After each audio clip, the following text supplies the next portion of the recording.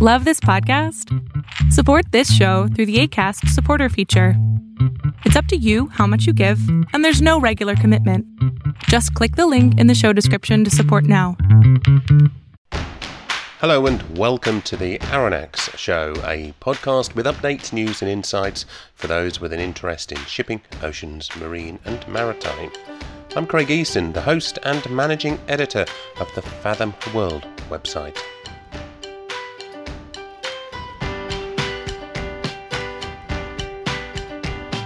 This particular show is all about greenwashing and in particular a drive coming out of Norway to get all companies, to be more honest about the environmental impact of their products and services.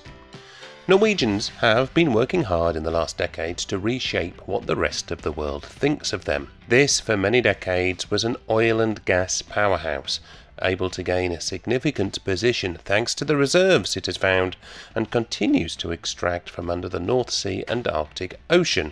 Now, however, the country as a whole is moving itself towards a more sustainable path. Industrial companies are more likely to be seen investing in offshore renewable energies, sustainable aquaculture, and other potentially more sustainable industries. The country's Prime Minister, Erna Solberg, has also been a big figure in international circles, getting other countries to focus on cleaner seas, such as through the High-Level Panel for a Sustainable Ocean Economy. The country also funds some of the IMO efforts to work out a roadmap to decarbonise shipping, for example, as we heard from Josie Matikel of the IMO in a recent interview on this podcast. But there is an issue that Norway thinks its businesses, and in fact any business, needs to be aware of: greenwashing, or the desire to use green or sustainable credentials where really they shouldn't be used. Deliberate, or in some cases unintentionally misleading choices of words and phrases as one talks about the importance of change without actually doing anything about it. A practice that some say creates apathy for change and even mistrust. Now, one of my favourite examples in the shipping industry is the desire by shipbuilders and ship owners to call their new buildings eco-ships or super eco-ships when they want the media, charterers and others to think the tonnage is close to perfect when it's, well, anything but. So greenwashing is not a Norwegian issue, but there is one organisation in Norway that has now got a few hundred companies in the country to sign a pledge to adhere to 10 key principles of greenwashing. The company is Skift. It's spelled with an SK instead of an SH at the beginning, and it's a membership organisation of Norwegian industry leaders. Its goal is to attract the most climate-ambitious businesses in the country so that it can demonstrate that businesses can reduce emissions and move towards a low-carbon economy with innovation rather than with too much regulation. The 10 principles it's asking corporates to sign up to encourage them to ensure that they take more care with their choice of words, and also do not cherry-pick the UN Sustainable Development Goals they wish to publicly support when they may be doing very little, if anything, internally to change. Skift now wants to make these principles more international and thinks some of the work in Europe, such as recent European Sustainability Taxonomy, will be a great help in what they hope to encourage businesses to do voluntarily. I spoke with Skift CEO Bjorn Haugland about the campaign, its objectives, particularly as it seeks to gain international momentum, and how he sees it applying to the ocean and shipping businesses, as well as how he can make sure signing up to a code against greenwashing is itself not greenwashing. But I started by asking him just how bad greenwashing currently is, and how companies are being both encouraged and forced to choose their words carefully. It's kind of plenty of examples, and we also have regulatory bodies which look after this. So for instance, I saw a case from the UK where actually Norway have promoted natural gas somewhat as a green solution, and basically ended up to get a fine on that kind of wording. I don't think the ocean industries are those who are most exposed to this. I think those who are doing kind of business to customers direct relation is more kind of exposed to greenwashing than how to say business to business kind of logics. So would it be right for a shipyard, for example, to call a vessel that it's building an eco ship or a super eco ship? Are they the right sort of phrases within the shipping industry? I think they should be very, very careful because even though shipping industry is the most environmentally friendly way of transporting goods, it still totally emits about more than 900 million ton CO2, which is on the level of Germany. So it's still a big polluter, and the goal for the whole world, for Europe, and for more and more countries is net zero. So that means that you are actually not building an eco ship, even though maybe the ship is 5% more efficient than your previous kind of series of ships. So I think you should be very careful to use that kind of labeling on very, very small incremental improvements. Oh, and what's the goal for these principles? Now, there are the 10 principles that you are asking companies to sign up to. What do you hope to achieve by having corporations, company businesses sign up to these greenwashing principles?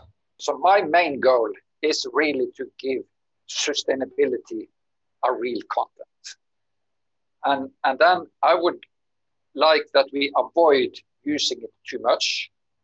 We use it when it deserves to be used. And in order to do so, the whole motivation behind this kind of campaign of putting out these principles is first and foremost to give companies a guide. So we call it a guide towards greenwashing. So it's actually a tool for them to bring into their management meetings, to look at, to translate to their own operations, and maybe to set their own goals for how they would like to go forward. And this guide is formed in collaboration with many companies, and it is gray zones. So it's not kind of clean cut, but somehow to build this awareness and understanding for how to navigate in the gray zone is basically my first objective. The second objective is of course to, when companies sign up to this, you have the power of transparency.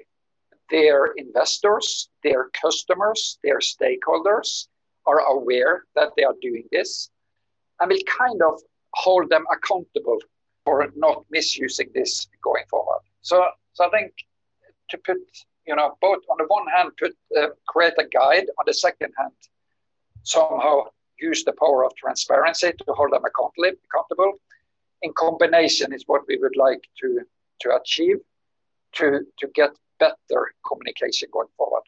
But how do you see that actually happening in practice? Because you're getting companies to sign up for that. You are encouraging them to be more progressive so that they, adhere to the principles and work towards improving themselves. And it's more than just a marketing exercise. However, how do you know that they're not using this campaign itself, these principles, as their own form of greenwashing? Yeah, I mean, that's definitely a risk. And that's, so what we are doing is, of course, that we communicate a lot around this. So make sure that this is not kind of sitting on a hidden web page, but really, put the light on those companies. So that's number one. Number two is, again, in Shift, we work with businesses to improve them. We are not an NGO who kind of would like to fight the businesses. We really would like to get, business flourish. And in that sense, every second month, we bring together everybody who have signed these principles. And we ask a few companies each time to, to share their experiences. How have they used them? What is the learning? What are the dilemmas? And by doing so, our third objective to kind of build best practices, make the companies able to learn together is very much of these kind of digital the whole community we build around it. And now we are soon 250 companies in Norway, but also globally, across sectors. And that is a very powerful learning community.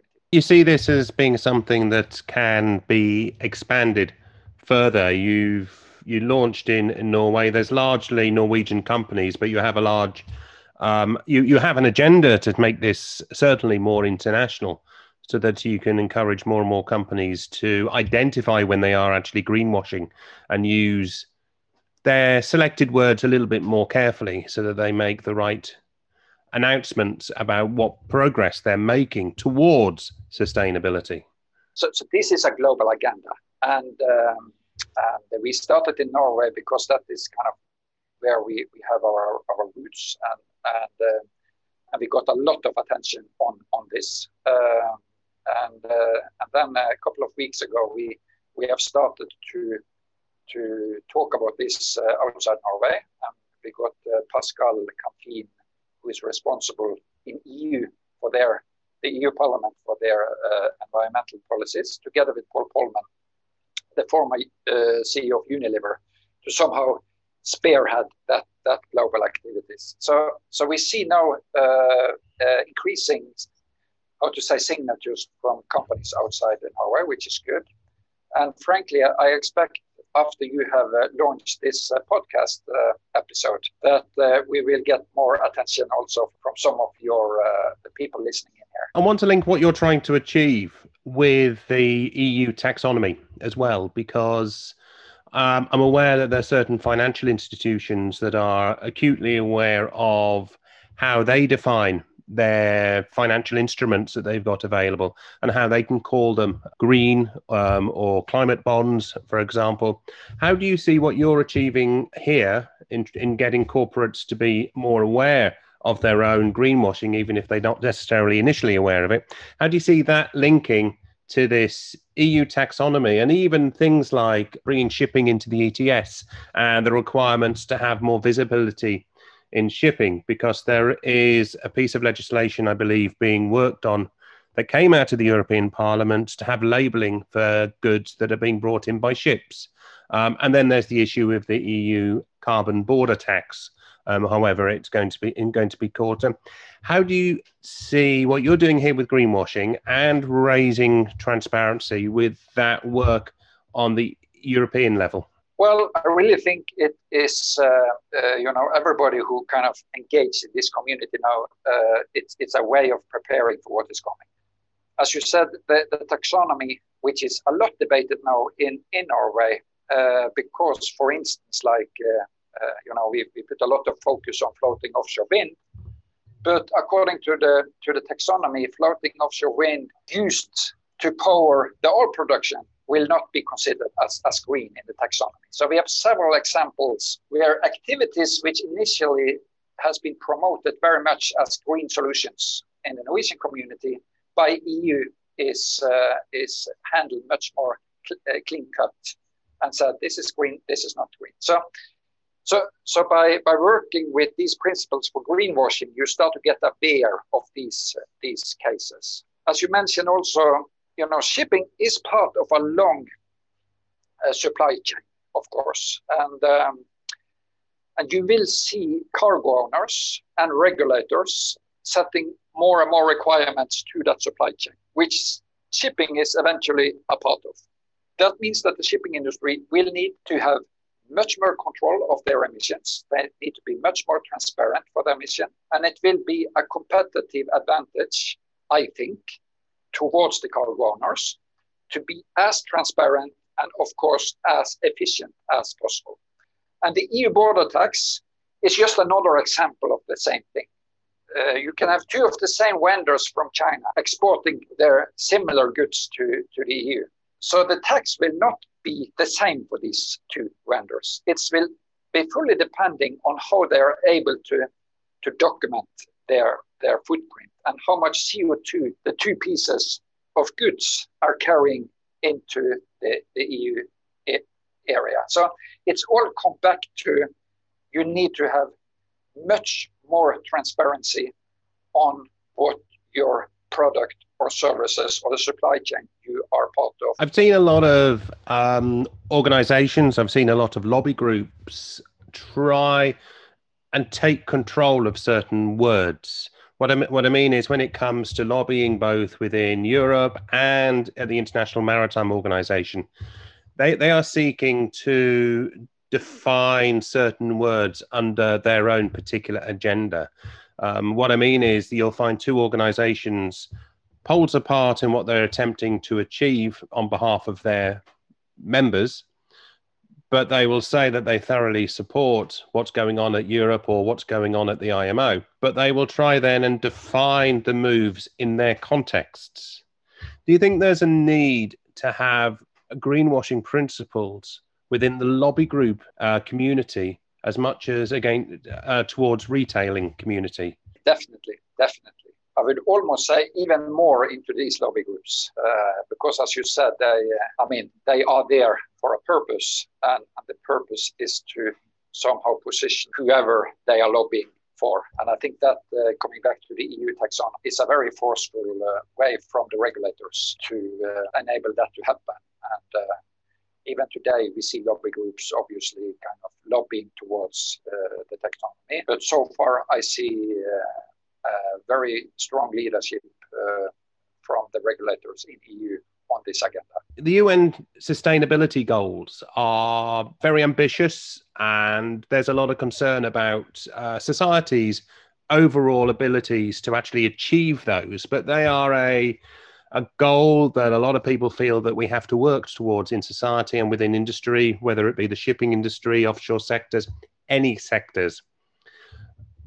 Through your greenwashing principles, you've identified that there are very few companies, if any, that are actually sustainable, for example. How do you see that journey that companies have to make? Do you think that they will actually be able to achieve sustainability, or do you think it's going to be a long, tough journey? I definitely think the journey towards sustainability is a long, tough journey. We need to do a lot of change. What is ahead of us is a zero-emission society. We need to get rid of all our emissions in order to be net zero by 30 years from now. And I would say that the shipping industry holds a lot of opportunities because it is such an environmentally friendly business today. But the need of zero-emission solutions will make the industry even more competitive tomorrow. It will be able to move goods from transporting on land to sea. The shipping industry will be enabler to facilitate transportation in big cities or highly populated areas. So I would kind of encourage everybody to look at sustainability not at a risk, but as an opportunity.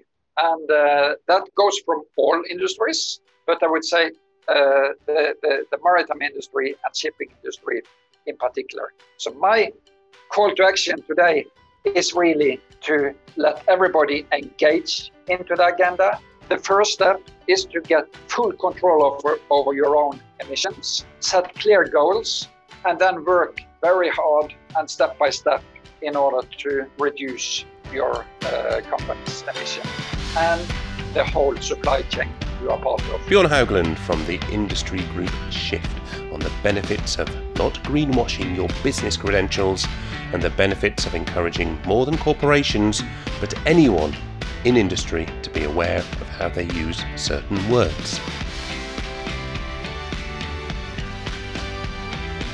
Well, now it's time to hear from Nick Chubb from Thetius for our regular technology roundup. Thanks, Craig. It's been a busy week for Sedna Systems, the email collaboration platform that allows team members across the shipping and commodities industries to work together more effectively, has announced a partnership with maritime software as a service provider Q88. The aim of the partnership is to make it easier for users to pass information from their email inboxes through to Q88 software. It reduces administration, reduces mistakes and costs as well. As well as announcing partnerships with major industry software providers, Sedna announced that they have closed a $10 million Series A funding round to help them scale up their solution. The round was co-led by Harry Stebbings, host of the popular 20 Minute VC podcast. In autonomy news, Ocean Infinity has commissioned VARD to design and construct 8 marine robotics vessels. Each ship will be 78 meters long, capable of operating as an unmanned vessel, and they'll be the first of their kind to be fitted with the capability to run on green ammonia as a fuel. Over in Singapore, a 14-partner joint industry program kicked off this week to advance the use of 3D printing in spare part manufacturing for passing ships. Led by US 3D printing startup Ivaldi Group, the program will involve using 3D printers to manufacture spare parts that have been approved by the Classification Society DNVGL. Lastly this week, KNL Networks has been acquired by Norwegian telecoms company Telenor. The Finnish SME has developed a high-frequency mesh network that makes it possible for vessels anywhere in the world to connect to the cloud without the use of satellites. The partnership with Telenor will definitely be one to watch. That's Nick Chubb from Thetius rounding off this Aranet show. Remember to subscribe to the podcast like hundreds of people are now doing. Thank you to those that are. And please spread the word about this podcast. And of course, you can read more by subscribing to the Fathom World newsletter. It's also free. So that's it for now. Goodbye.